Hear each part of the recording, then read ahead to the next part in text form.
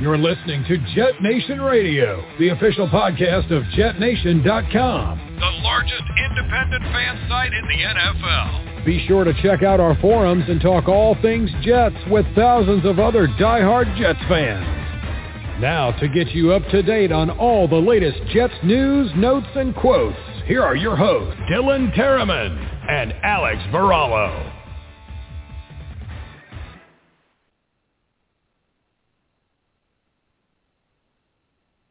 Okay, good evening, ladies and gentlemen, and welcome to another episode of JetNation Radio. This one's going to be a little bit more upbeat because we are talking about a Jets victory. That is correct. The Jets go down to Houston, and they pull out the victory. It was not looking too great from the beginning, but they found a way to get it done. I'm also joined by my co-host, Dylan. How are we doing tonight, my man?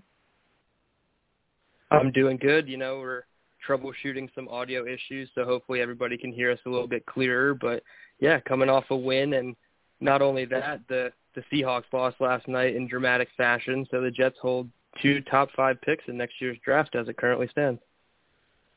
That would be a win-win, as they would say, for the Jets. And, yeah, we've been doing this podcast week to week, and we've only had 2 victory shows. So we had a victory Monday to celebrate and kind of bask in that glory. And, you know, now we're going to have to, you know, review review Sunday's game is obviously what we're going to do. We're going to get into some injury discussion. We're going to talk a little bit about the quarterback situation. We've got some info coming from the offensive side as far as running backs and wide receiver info that we're going to do a little deep dive in on. And then, you know, per usual, we'll go into the preview for our upcoming opponent this Sunday. But, yeah, I have to say, you know, doing another week of a Jets loss, you know, can't really find a lot of motivation for that kind of stuff. And I'm just glad that they figured out a way to do it. It was an ugly win, but I'd rather an ugly win than an ugly loss. So, you know, we'll take them as they come. Like I said, we're going to break it all down. We're going to get into it. Just want to take a moment to mention our sponsor, Miles Social. You can find them at milesocial.com. If you're a business owner and you're trying to improve your business, your company's social media platform, you have to go to milesocial.com and see what they have in store for you. All right, Dylan, so I'm going to go right into the injury segment, and let's just get that out of the way, and then we can go right into this Houston game and break down all the details that we have here. So in recent news, it looks like Trayvon Wesco, our fullback tight end, will be going on a short-term IR for 2 to 4 weeks with an ankle injury. Quincy Williams had a deep bruise in his calf, but it does not sound too serious. Corey Davis has been out with a groin, but he's getting a little bit closer, and he's considered day-to-day. And as we already know, we're a couple weeks away from seeing Michael Carter and also Mekhi Becton. So that's just the long and the short of it. As far as transactions, Dan Brown has been signed to the practice squad. Maybe that's, you know, due to the West Coast situation, and the Jets cut James Morgan again. Man, that guy's had a rough road with this team, being on and off the team a few times. Any other transaction news out there, Dylan, that I may have missed? I think the only one was Denzel Mims should be activated tomorrow off the COVID list, but that's not official. That's just what Robert Saleh was hoping for. Okay, all right. That's a good nugget right there because, yeah, we haven't heard anything, and this has been about a 2-week process for Mims on the COVID protocol. So hopefully the Jets will get a little bit more depth at the wide receiver position for this Sunday. Something to keep our, eyes and ears on. All right, so let's get right down into this Houston game, Dylan. Jets figure out a way to come back. The beginning of the game looked rather ugly, but they bounced back. They made some good plays at the end of the first half to get themselves within arm's reach, and then they just took over in the second half, and the defense just did a phenomenal job. So why don't you go ahead and give us your breakdown and your just, take on what you saw from Sunday. Sure, yeah. I'll start with the negative first. I'll get it out of the way because, like every game, even with a win, there's some negative. And that was really the special teams all around. I felt like they were just, lackluster. Amendola missed a kick, and it was a crucial kick in the fourth quarter that would have put the Jets up 7. Luckily he was able to bounce back and hit one later on to go back up 7. So that's always good that he rebounds. But he's been missing kicks lately. He's been a little inconsistent. And then Braden Mann, he's just had another poor outing. He only averaged 39 yards per punt. He had 0 punts downed inside the 20.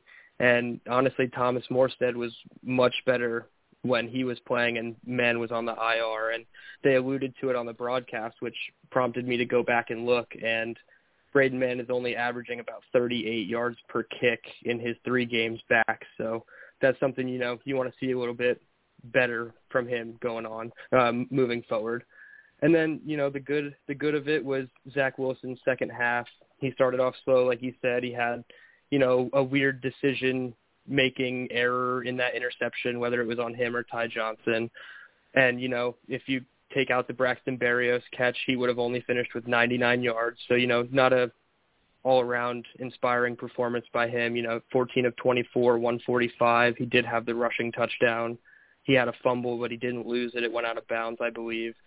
But he started 1 for 6, and it went up from there. He had the really good drive before the half ended, which resulted in a touchdown, and the 2-point conversion was a little cheeky play by Mike LaFleur to have Josh Johnson and Zach Wilson on the field at the same time. And then they had the drive right after the half as well that resulted in a touchdown, a nice 10-play drive for Wilson. And I think they had 2 explosive plays to Elijah Moore on that drive, so it was nice to see him getting involved. Because when Zach Wilson was out, Elijah Moore didn't really have a role, or when Zach Wilson was in, rather, he didn't really have a role, and then he emerged, obviously, when Wilson went down. And then, the dominant performance by the D-line. They had 4 sacks in the first half. John Franklin Myers had 2 himself with the interception on the first drive. I want to highlight Quincy Williams. He's just head and shoulders better than Jared Davis has been in this defense. I know he doesn't, make every single play, but you can just tell that he plays with his hair on fire with a little bit more control than Jared Davis, so it's nice to see him playing. And then Bryce Hall, he bounced back. He had a couple, missed opportunities, I'll say, in the first half where he got beat for the long touchdown and a couple other plays he'd like to have back, but then he bounced back and made that, key pass breakup on 4th down to essentially close the game. They held the Texans to 0 points and 2 first downs in the second half. So, you love to see that stuff. And then the run game, I think it was the best performance all around by the run game, 157 yards total on the ground. Austin Walter got a touchdown, which is really cool. He had 2 explosive runs on a drive too. So it's nice to see, not only quarterbacks get thrown into the mix and all of a sudden do well, but running backs essentially can do the same thing. So it's nice to see that, explosive legs moving when Austin Walter, who's been a practice squad guy for the Jets. So, all around mostly up, some down obviously, but it's an ugly win after an ugly loss. So you like to see them learn their mistakes from the Miami game, take that into the next week and go out and beat Houston. Like we said, we couldn't sit here and talk about another loss. So it's nice for them to finally get in the win column and start swinging upward. Yeah, and I know that we're at the point of the year where some fans are tuned out, and now we're thinking about April 2022 and what our draft scenario is going to be like, because the Jets do have, currently 2 picks within the top 10 or top 5 at the moment. I'm sure, that will change, and, don't get too worked up about April is the only thing I can say at this point. We still need to see a lot of progress over these next 6 games that the Jets have coming ahead. So, my perspective on the game, I'll start with some of the negative stuff here, which is just kind of really, really bizarre stuff. Never have I seen a game where our quarterback statistically plays worse or, not as good as our opponent, but still somehow finds a way to win the game. As you had mentioned, you take away the Berrios play. Zach Wilson is not even at 100 yards on the day. That would put him at 99. You look at that very, very bizarre interception. Looked like Ty Johnson was attempting to block for him as he was trying to scramble, and then he just makes a last, instant decision to pitch the ball. And, clearly these are the types of things that you see from a rookie quarterback, an inexperienced guy, someone that's trying to put all this together on the fly. The Jets' offensive line was not perfect. They did let up 4 sacks on the day, so there's still, improvement needed there. Just very, very odd with the distribution of the pass selection and things like that. And we're going to get into a little bit deeper into that conversation later this episode. But it was just, kind of bizarre as you look at some of the numbers here. But to look at some of the positives, the Jets had, I believe, their season high best rushing yards at 157 yards this past week. I think that's something that we've talked a lot about on this show, is developing a good run game for Zach Wilson to try to protect him from, beating himself up by forcing throws and, asking too much of your rookie quarterback, especially a quarterback that isn't 100% healthy. And Zach kind of alluded to that. He did mention that in his press conference after the game, that, there was a time where his knee felt a little bit shaky and he had to walk it off and, kind of work the knee, around a little bit to make sure that it was good. And obviously he was able to get through the game. But, that's just something that the Jets need to continue to work on, is developing a better running game. Obviously, we can see the things that happen when you do that. You win time of possession. You can control the clock and, set your team up, and more of that chestnut checkers, kind of scenario that I've talked about in the past. And, Kevin Coleman gets the start. He ends up with 70 total yards on the day, 67 on the ground, and, 3 yards in the air. And, you mentioned Austin Walter, somebody that I saw in training camp doing stuff all the time, and I just didn't know where he fit. Glad to see that he's made it back onto the roster. Obviously, the scenario isn't great, being that he's here because of Michael Carter's situation. But clearly, you can see the hunger and you can see the energy that a young running back can bring to the table. And, he took advantage of his opportunities. He ended up with 9 carries compared to Coleman's 16 on the day. So he was second in touches. He ends up with the only score out of the running backs. Zach Wilson also, his only touchdown was a rushing touchdown. So, just kind of like an interesting offensive scenario to where, Zach has that fumble that he got lucky on, and it goes, for negative 20-something yards, but it goes out of bounds, so we got lucky there. I already talked about the weird interception off of Ty Johnson's back. That's just poor decision-making. But luckily for the Jets, their defense really, really locked in. Not only did they hold the Texans to 45 yards in the second half, but they shut them out as well. And then that's what that's the kind of Jets defense that I guess we are accustomed to seeing. And we're getting toward the colder Sundays, moving forward. And that's kind of where things get a little bit tougher for the offensive side of the ball. And some defenses emerge when the colder weather approaches.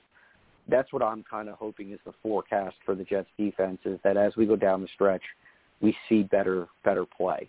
Because we have seen a lot of inconsistencies, and our head coach is I hate putting labels like gurus and things like that, but he is a defensive guy, and this is what he's supposed to bring to the table, and we haven't seen much of that. So glad to see that the defense bounced back. As you mentioned, 5 sacks that's what we're talking about. That's what we expect from this defensive line. Quincy Williams had himself a really, really good game. Quinnen also found himself with a really, really good sack. And John Franklin Myers, I think we were a little critical of him last week. And, people have been critical with him across the board ever since he got his big contract. Glad to see him finally, not only make a play, but 2 sacks and a pass deflection that ends up being his own interception, which was really, really cool. Gotta love that. And then he put on the wheels, and good God, is it kind of comical watching the defensive lineman try to turn into a running back. The big man ran out of steam there, but, we tip our cap to him because he played himself a heck of a game, and those plays definitely were the key factors to how the Jets were able to win this past week. Just to, summarize my take on the offense here, just really bizarre. When we were looking at the beginning of this game, you're thinking, oh, man, the Jets are about to be blown out again. And not to mention being blown out, but by a team that is capable to being as bad as the Jets. And where do we go from here? Is kind of where my mind was going if we lose to the Texans. So I'm glad that they figured it out. That was definitely a plus. And we were texting last night a little bit, Dylan, and I was saying, I can't believe the Jets were down 3-14 with 6 minutes left in the in the first half, the second quarter. And somehow, we played some good football. We get the ball back. We make some plays. We get down the field. Walter gets his score, and then Josh Johnson comes in and converts for a 2-point conversion. And next thing you know, we're looking at an 11-14 game, and what looked like another horrible Sunday, all of a sudden looks like, hey, we're back in this game. And not only were we in this game, but we end up winning it. So, kudos for the Jets figuring out the way to get it done. We can switch over to the defensive side if you want now, Dylan. And, I only have a few notes here. I already talked about, John Franklin Myers, and, you had mentioned Brendan Cooks beating Bryce Hall. We've seen Bryce Hall perform very, very well. It was impossible for him to have a perfect, season. And he gets beat by probably one of the better deep threats in the league, Brandon Cooks. But then after that, he really, really bounced back. And like you said, he made a key play. 202 total yards of offense. Definitely one of the best performances this defense has brought, that we've seen from them. But, any thoughts, in regards to the defense and any other players that come to mind that stood out to you? Yeah, just in terms of players that stood out to me, Javelin Guidry, he played 100% of the snaps. So that was something that was interesting from the cornerback standpoint to see how they were going to use Isaiah Dunn and Javelin Guidry in the absence of Brandon Echols. So you saw a lot of Javelin Guidry, but Isaiah Dunn still did get in there for a couple plays, so I'll have to go back and watch the all 22. But I believe it was Dunn on the outside and Guidry on the slot when Michael Carter came off.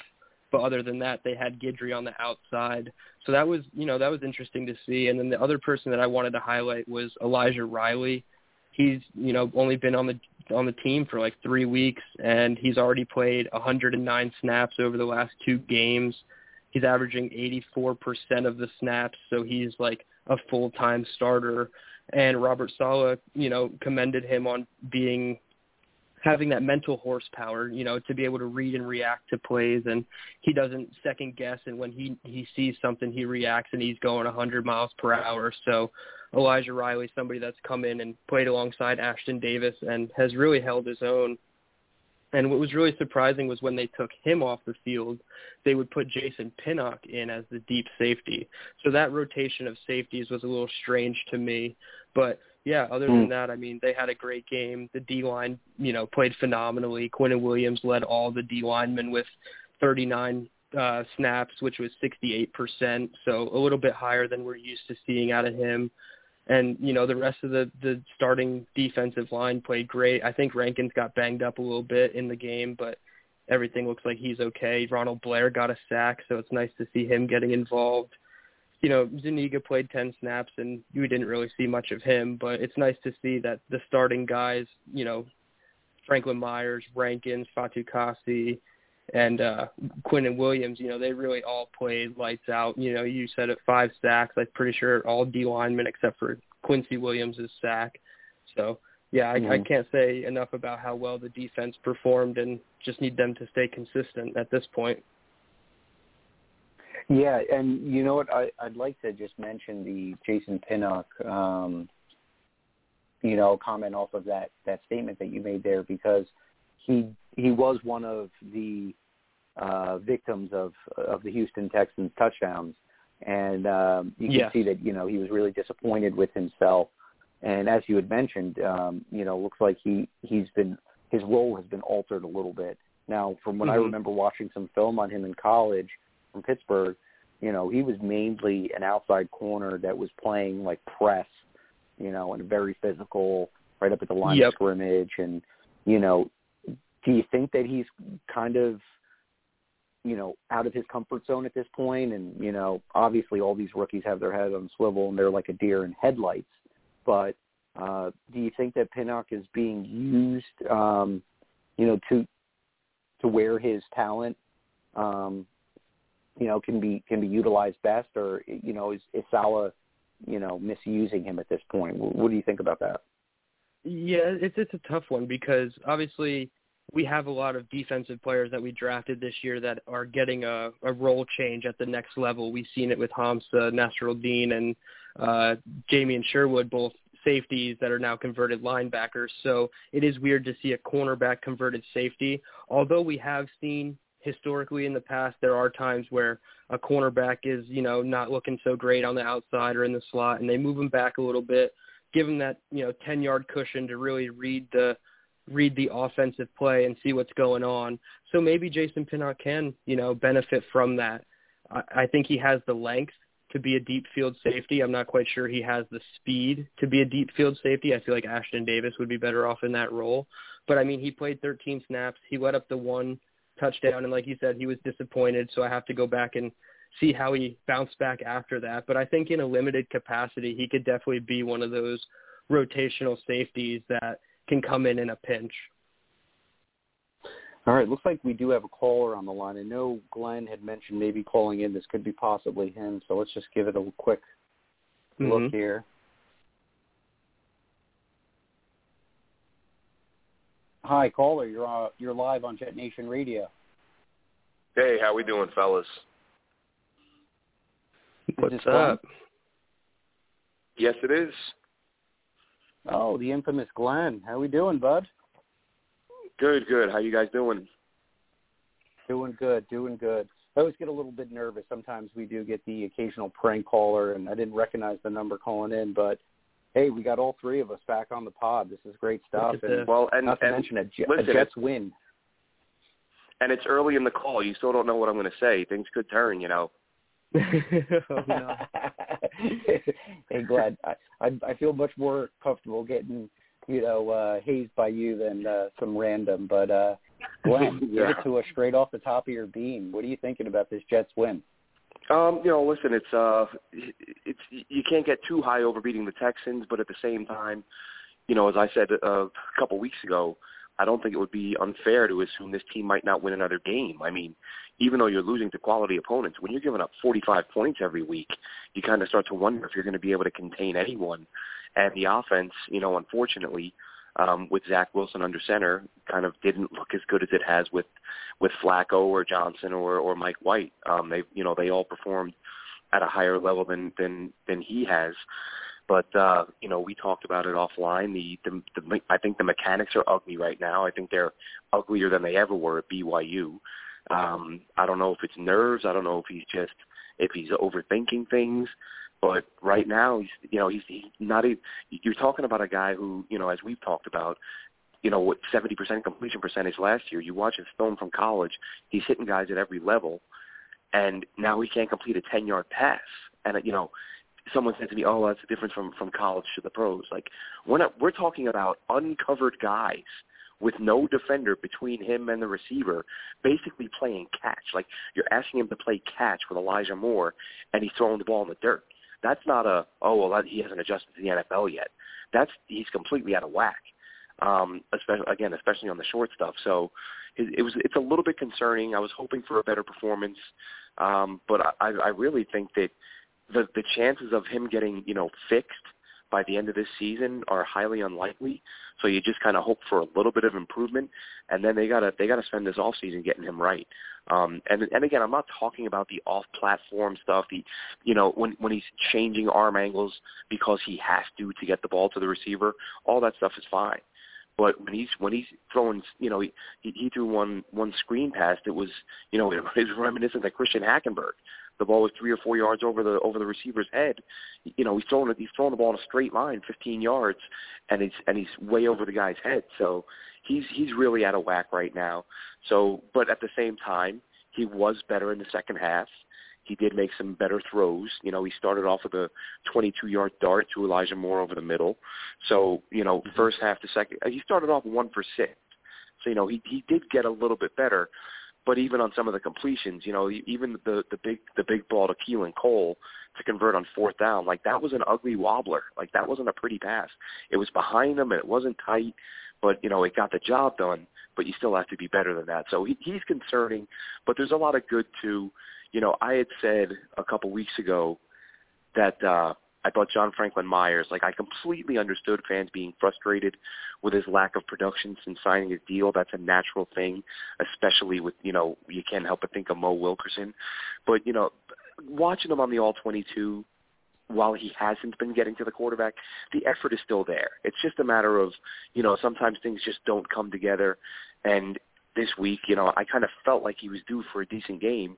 And, he picked up a couple sacks and a pick. Like, he played really well, and a lot of guys did. So it was encouraging. But I just wanted to ask you guys, because I couldn't be happier with Quincy Williams. Like, what are you guys thinking about him right now? You want to go first, Alex? Sure. You know what? I was a little skeptical, at first, saying, okay, we're trying to do another brother thing like the Mosley situation, and, hopefully it all works out.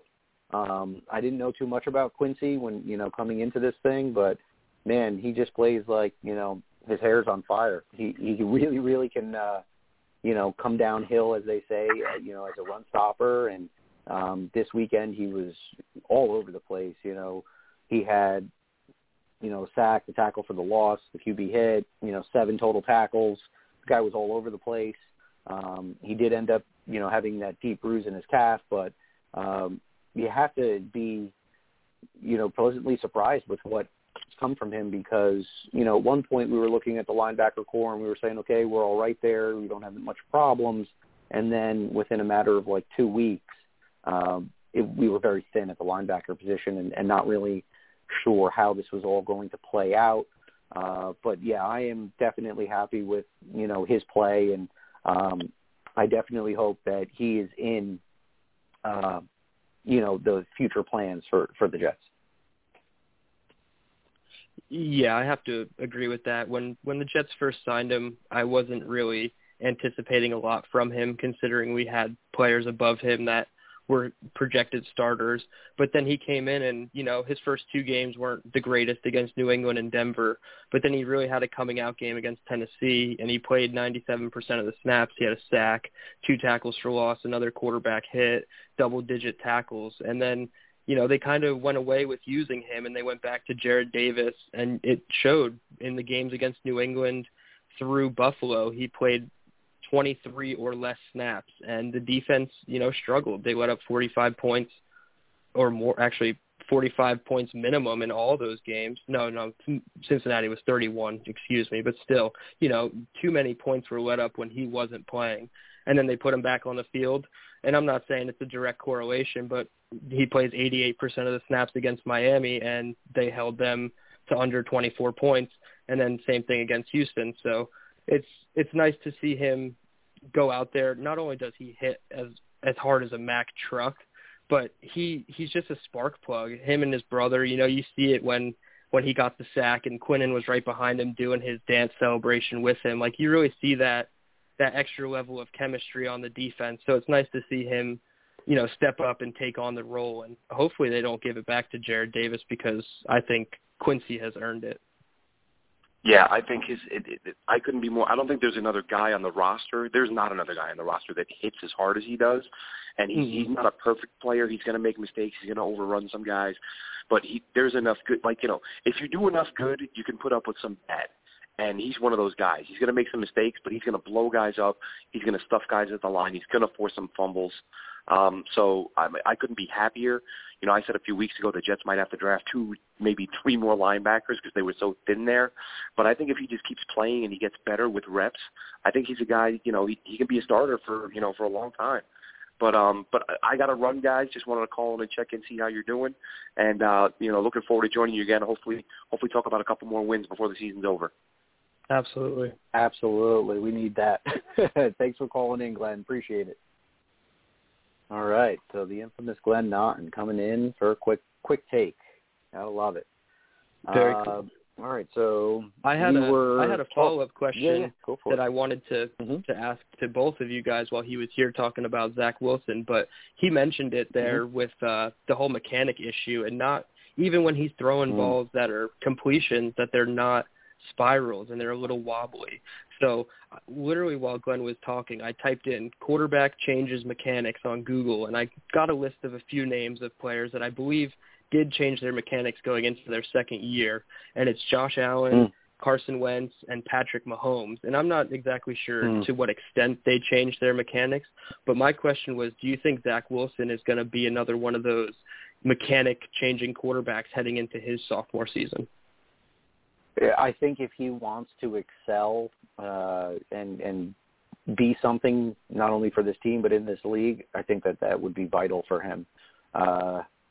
When I was watching some of Zach Wilson's film from his college days, everybody saw the highlights and everybody saw, the great stuff, those crazy catches, that his receivers were making down the field and big plays.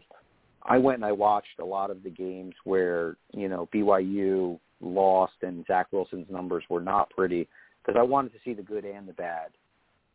And a lot of those games where Zach Wilson struggled, you could see that, number one, he was under duress, was pressured a lot more in those games that he had difficulties in.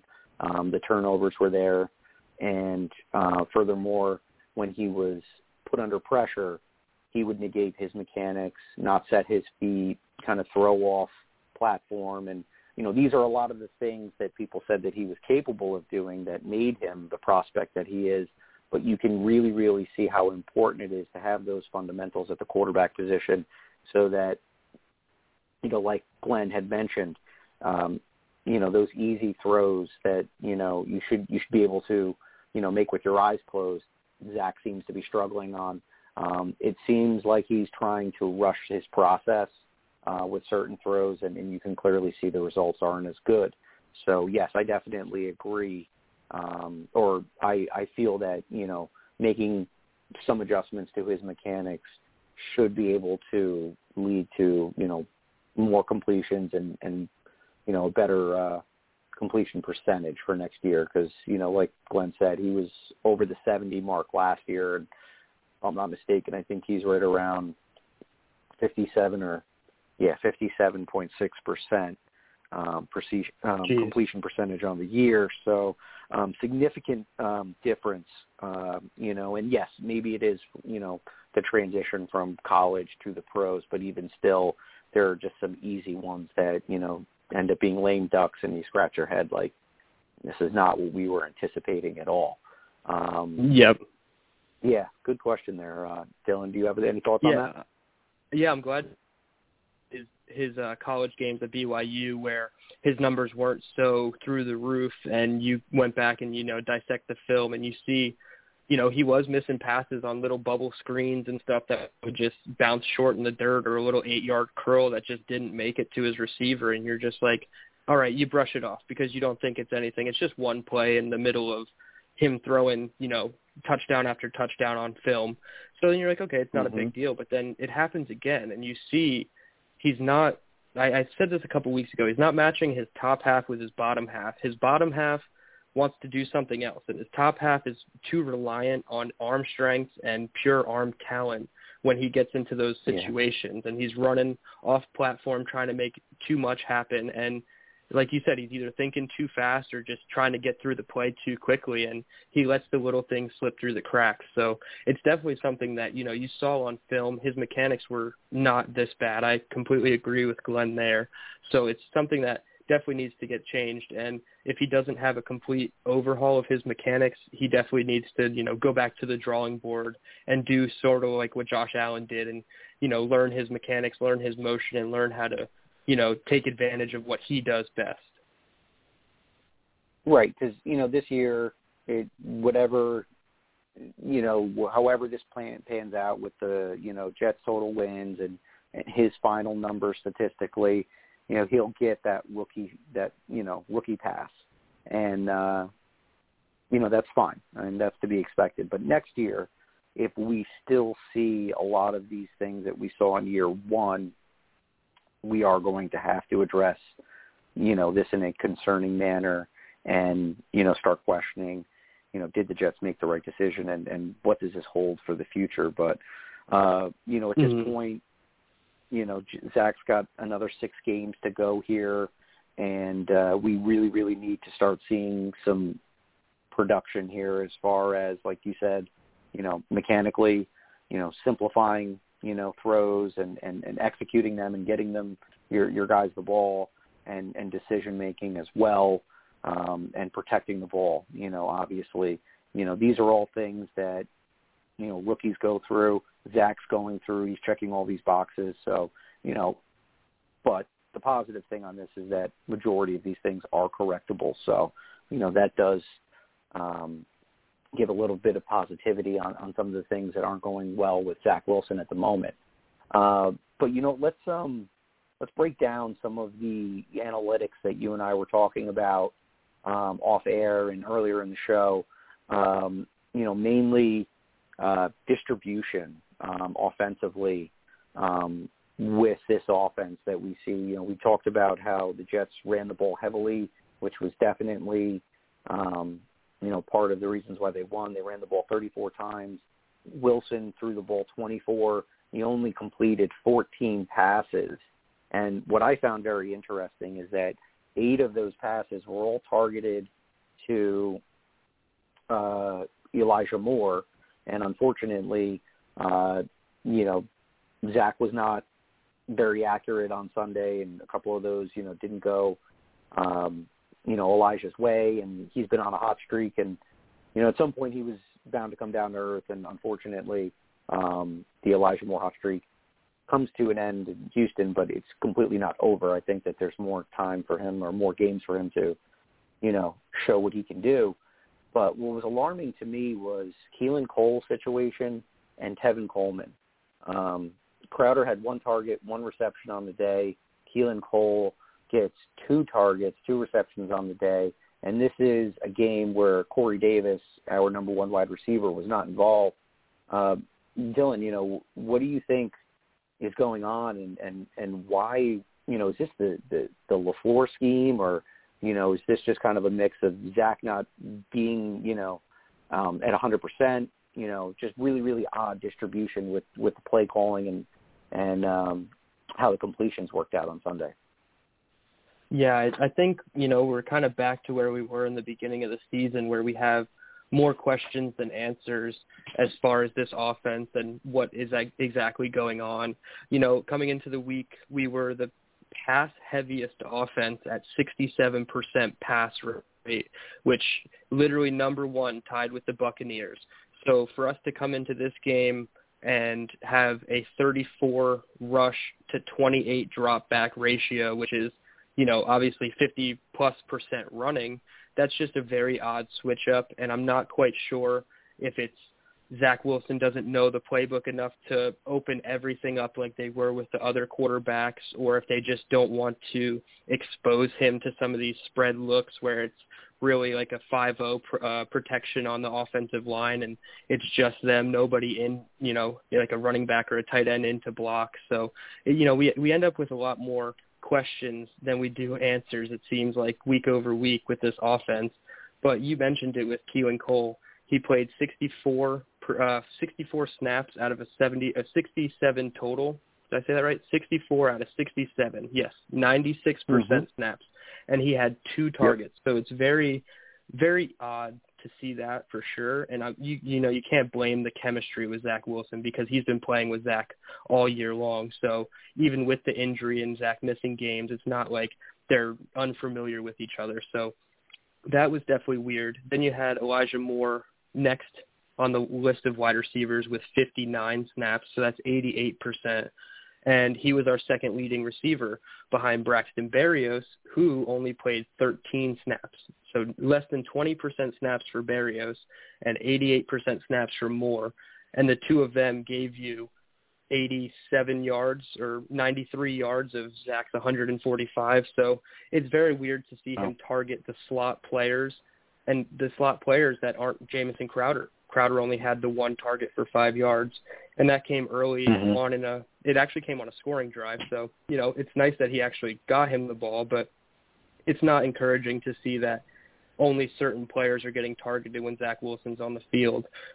So, you want to see that change. Hopefully Corey Davis comes back and, he was targeting Corey Davis too much. So maybe that's, a benefit to Zach Wilson is now he has to throw it to other wide receivers. But at the same time, if he's trusting of Corey Davis and he can get the ball to Corey Davis, more often than not, that is also going to open up the other receivers to get open.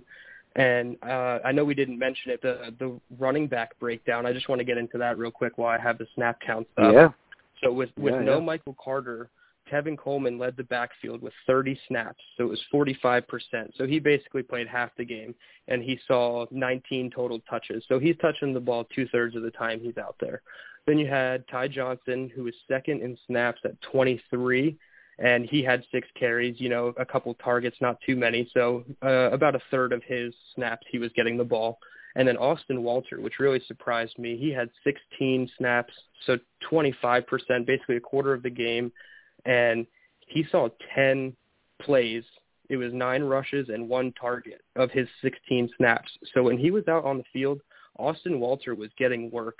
And that's really, encouraging to see. I mentioned it earlier. You can plug in any running back essentially and, he should go. But he almost looked more like Michael Carter than any of the other running backs did. He's a littler guy. He's hitting the holes with a lot of speed.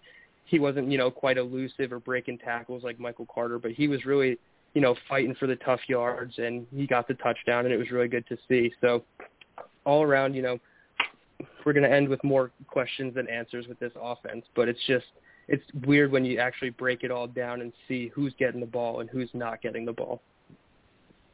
Yeah, absolutely. And to talk about the Crowder situation a little bit here, I've been noticing that his snap counts have been reduced over the last couple weeks to where, week 11, he had 41 snaps, 57%, and this week 33 with 49% of the snaps. For someone that, we've relied on as one of our shorthanded receivers and somebody that can help move the chains on 3rd down, and he would be more or less a safety blanket for a rookie quarterback. Very, very bizarre how Jamison Crowder is not being factored in much into this offense. And, same thing with Keelan Cole. I know I've said this numerous times. Cole was probably one of the most impressive wide receivers out of the bunch in training camp. So to see, the night and day almost with what we thought we were going to see in August and now what we've seen through these first 3 months of football, completely different stories being told here, from the numbers and how these players are being deployed. And this is just it's a head scratcher. It makes me wonder, why aren't we trying to get these guys the football, and why is it that players deeper on the depth chart are doing more with less? A lot of, like you said, more questions than answers at this point. This could be all part of the process of dealing with inexperienced players and a rookie, offensive coordinator, and each week, let's be honest, LaFleur's job has not been easy. He's been dealing with a rotation of receivers every week, so each guy brings something different to the table. How do they fit into your weekly plan? That probably is hard to implement. Then you have numerous quarterback changes throughout the season that we've seen here. That's definitely got to alter things. And then, your running back situation has been a little bit of mix and match and touch and go, throughout the course of the year. We were seeing some consistency with Carter. Now things are changing where we're doing a little bit more of committee. Kind of interesting how the committee approach worked very well this past week. Again, we were playing the Houston Texans, which are really not a good football team. And maybe perhaps that's why, certain players have had success, but very, very alarming looking at some of these numbers here and looking at certain players up to this point, and just, there's a lot of room to be desired here, and very, very shocked to see how players that we were banking on being foundational pieces of this offense, not really doing too much, going into week 13 here. And I'm anticipating that, certain players will get a little uptick in production moving forward. Hopefully it's Elijah Moore and guys like Crowder.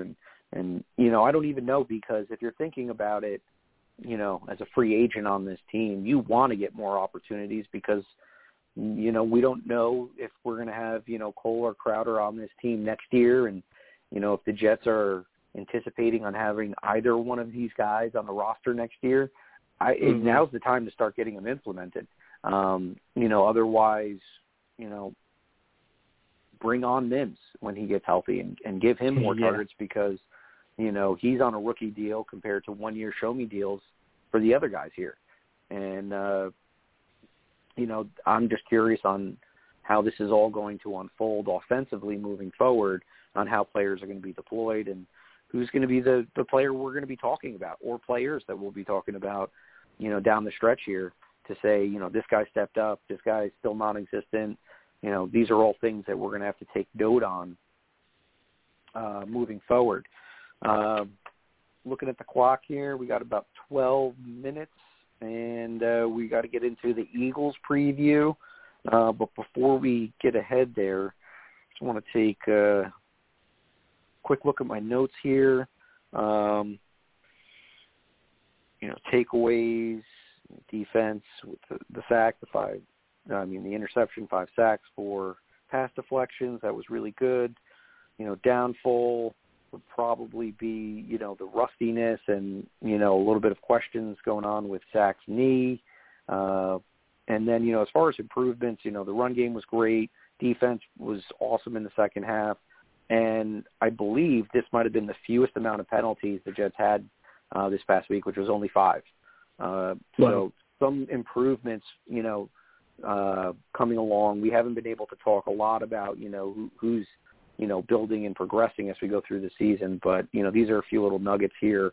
So we'll take what we can get in a season that hasn't been too great for the Jets. And, let's jump right into the talk about our upcoming opponent, the Philadelphia Eagles. So, Dylan, what are your thoughts, about this game? Do we have a chance? Do we have a fight, worth watching here? Yeah, so right before we went live, I learned that Jalen Hurts is not 100% healthy, and that his status for Sunday's game is not in doubt, but it's in question. And there's a chance that we may see their backup Gardner Minshew, but I feel like we have to prepare for Jalen Hurts regardless. And under Jalen Hurts, the Eagles' offense is 12th in the league in points, They have a 5-7 record. They just lost to the Giants in a 13-7, very upsetting loss where they couldn't really get anything going. They're third in the league in rushing attempts, first in rushing yards, and second in rushing touchdowns. So they're pretty much the opposite of the Jets. The Jets are the pass-heaviest offense, and the Eagles are the run-heaviest offense. They have had 200 or more team rushing yards in the last 4 of 5 games, and they've only been under 100 yards rushing as a team twice this year, back in weeks like 2 and 4. So it's been, Wow. plenty of months since they've been establishing the run on people. They have a 4-headed monster, including Jalen Hurts. They have running back Miles Sanders. They have Boston Scott and Glenn's favorite, Kenneth Gainwell, from this past draft. He was out of Memphis. Mm-hmm. And, they're not quite as good passing the ball, but when Jalen Hurts does pass the ball, he is pretty efficient. Obviously, everybody's going to say he threw 3 picks last week, but before that, he was very efficient. He still has a 13-8 touchdown to interception ratio after a game with throwing 0 touchdowns and 3 picks. So he still has a very good ratio. He has a 60% completion percentage, over 2,400 yards, 203 yards per game. But he's also killing it on the ground, like I mentioned, just under 700 rushing yards and 8 touchdowns on the ground. So the 2 guys I also want to highlight on their offense are Devonta Smith and Quez Watkins. They're speedy wide receivers. They combined for just under 1,100 yards and 4 touchdowns this year. They're explosive, and I feel like if the Jets don't play it smart over the top, that either one of them, and realistically Jalen Reagor, can take the top off this defense and, burn them for a big play. So that's going to be something to watch. And then you flip it over to the Eagles defense, which has been pretty consistent since their Super Bowl run. They've had their dips, but that defensive line, that starting line of Fletcher Cox, Derek Barnett, Javon Hargrave, and Josh Sweat is, they're tops in the league. I don't have the stats right in front of me, but they produce week in and week out. They all play about, 75% of their snaps each game. So, they're on the field a lot more than, the Jets defensive line per se, but they really get after it. They're an attacking defense. And on the back end, they have Darius Slay, who's had 3 defensive touchdowns this year. 1 was a pick 6 and 2 were forced fumble recovery returns. And he was only allowing a career best 9.1 yards per completion. So, he's somebody to watch out for. Zach Wilson's going to have to, key in on him every play and see who he's covering. I'm not sure if he's a follow, like a shadow type corner. I believe he plays one side. So, it's always, something to keep in the back of your mind. And I think the place that they can expose this defense would be the second level of their defense. They kind of have subpar linebackers. TJ Edwards is a 3-year pro who's, pretty decent. And then they have Alex Singleton, who he's just kind of that roamer in the middle of the field. He's there to make every play, good or bad. And they have a guy, Gerard Every. So, not a great group of linebackers, and definitely one that they can take advantage of in the middle of the field. So, yeah, absolutely, they have a fighting chance.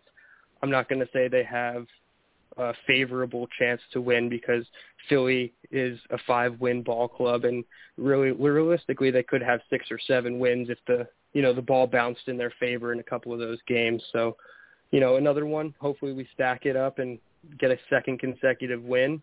I realistically think that they shouldn't have too much of a problem, offensively moving the ball, but the defense is what really worries me against Jalen Hurts. Yeah, good points, across the board there. As they match up, it does not look, very, very good for the Jets. Statistically speaking, the Eagles are averaging 25 points a game. We're at 17. We're allowing 32 points a game. Eagles are allowing 22. We are allowing more yards, total yards of offense by 414 compared to 341. And then the bigger thing is, the Jets have 23 turnovers this year compared to the Eagles at 13. So, they have not turned the ball over as much as the Jets. They still do. And I think, the only thing that the Jets are showing better numbers in is, we have 71 penalties compared to the Eagles' 80. So, they don't play very clean football as well. But, a game like this is really going to be determined on which team is going to make the least amount of mistakes. And whoever can do that is probably going to be the one that wins. The Jets are going to have to be a little bit more aggressive as far as, in their passing game. I would definitely like to see them try to run the ball as much as they did, against the Eagles as they did with Houston. I think that would be very, very good as far as the game plan, and take your shots when they come. Let's alter the distribution to our receivers and get some of the, more opportunities to our playmakers. I think that would be very, very good for Wilson and company. And now you had mentioned it, and I'm just taking a quick look here, and this is from ESPN. So Jordan Howard is questionable for this weekend. He's one of their running backs. Miles Sanders injured his ankle against the Giants. Kind of funny how the Eagles are playing 2 weeks in a row in MetLife. They played against the Giants home game last week, and now they're going up against the Jets again. So, 2 weeks in a row in the same stadium, that's got to be bizarre. Unfortunately, they had an ugly loss to the Giants last week, and every time we play a team that has an ugly loss the week prior, they seem to take their aggression out on the Jets. So hopefully that's not the case. You had mentioned Hurts not being 100%. He injured his ankle. So Gardner Minshew, the sensation from Jacksonville, may have an opportunity to come into this game. And, it's interesting because you look at Hurts and we know that we've seen what he can do as a runner. Clearly he does have good passing ability as well, but, he could really be a threat coming outside the pocket. And then you look at Minshew, who is also a little versatile. He's a little bit more of a spark plug, and he'll take chances, and puts a little bit more flair to the quarterback position, because when you look at Jalen, he's just as far as personality, very centered, not eccentric, just like one of those people that you wonder if he has a pulse because he's just so calm and cool and collect. Where Minshew's very, very, very, I would say animated, as a word, right. With the hair and the mustache and I don't even know if he's got the Fu Manchu with the mullet going on. I guess we'll find out on Sunday. So, definitely hard to figure out who you're going to be going up against and how do you draw up the right defensive plan. Because, clearly the Jets were probably working on going up against Jalen Hurts, and now there could be a quarterback change, which could, change a lot of things. And, that could be a big determining factor on how successful the Jets are, this weekend. And, here's a nugget that maybe a lot of people don't know, but in regular season games, the Jets are winless against the Eagles. And we play them every year in our preseason game. I think they're our final preseason game every year. And, I think it's time for us to break the streak here. This is an opportunity for the Jets to make a little history. And, at this point, the Eagles are the better team. And, they are the favorite. So I'm kind of stating the obvious here. But I really would like to see them, surprise us like they did against Houston and go out and, flip the script. Let's start off hot, not slow in the first quarter.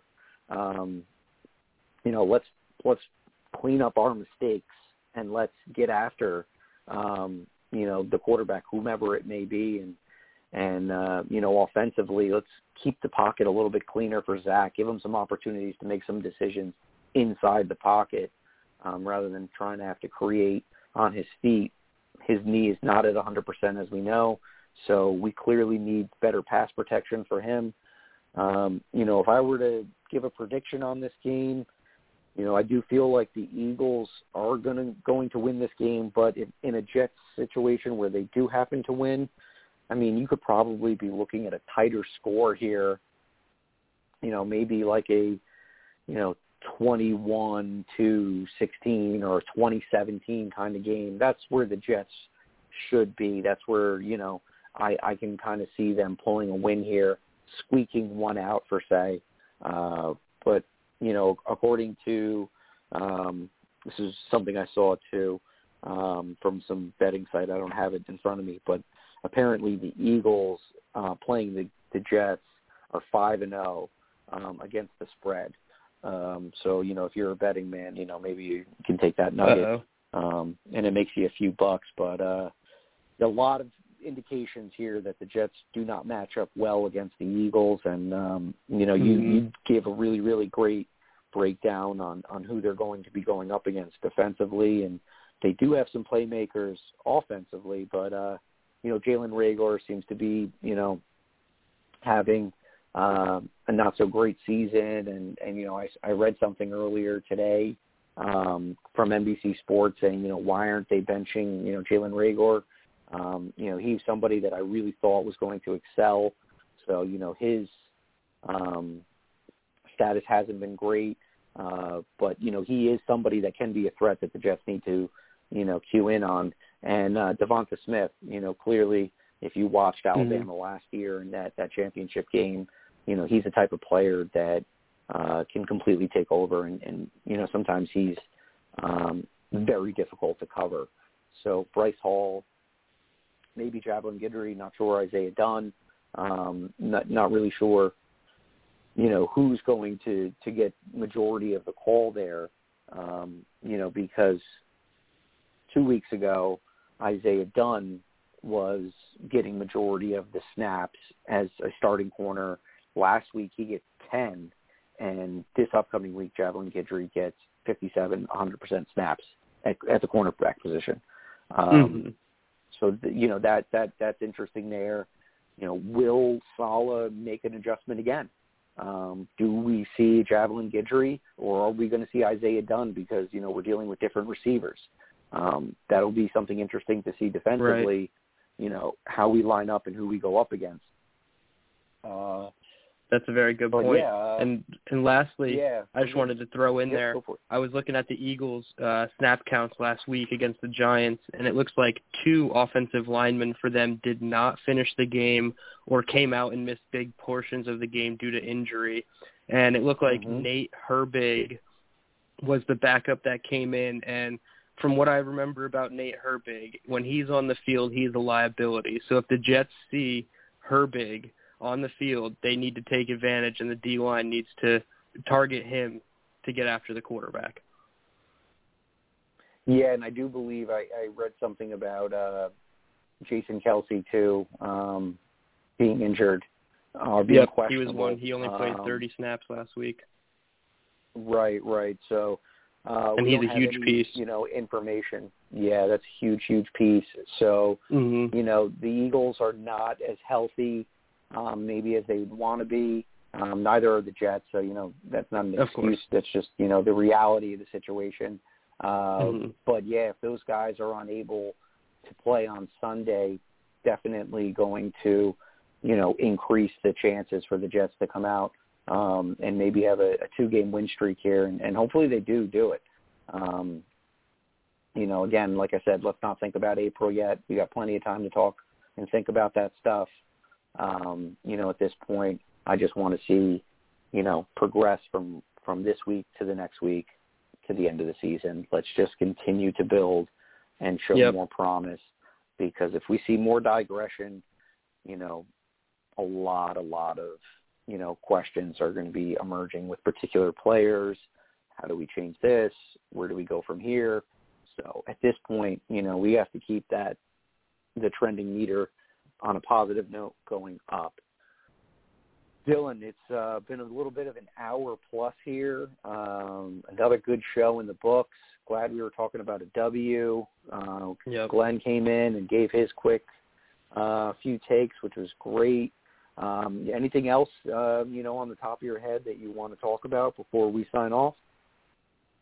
No, just like you said, let's stack a second win, and it's a game that's absolutely winnable. I'm not going to say we're going to win or we should win, but absolutely a winnable game that, this will this will answer a lot of the questions we have about this team moving forward, about playing against a contending team and an up-and-coming team that has a specific style of offense that they like to run. So a lot of questions can be answered this week. Yes, this is going to be a fair challenge, and we'll see, if Saleh and the Jets can rise to the occasion and pull out another W. We're at home. We're coming off a win. We have our franchise quarterback back in place. We're a couple weeks away from maybe a couple other players coming into the roster. So, right now, let's put our foot on that gas pedal and let's, just take it as hard as we can moving forward and try to stack up another couple wins and, keep the positivity, going on this show as well, because, we've had a lot of rough weeks watching these Jets, and, this one was a nice one, and hopefully we get another one next week. So that's going to do it for us here tonight. Thank you, everyone, for tuning in. Please be sure to go to JetNation.com. You got to check out our website. The Jets forums are nonstop Jets conversation. JetNation.com, that's where you got to go. Download the app. Do not miss out. Articles, YouTube videos, Green Bean and Glenn doing the YouTube thing. Lots of great stuff coming from Jet Nation, so don't miss out. Everybody have a great week, and as usual,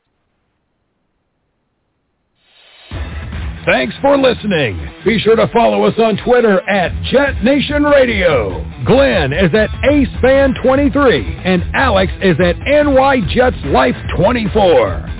Until next time, go Jets!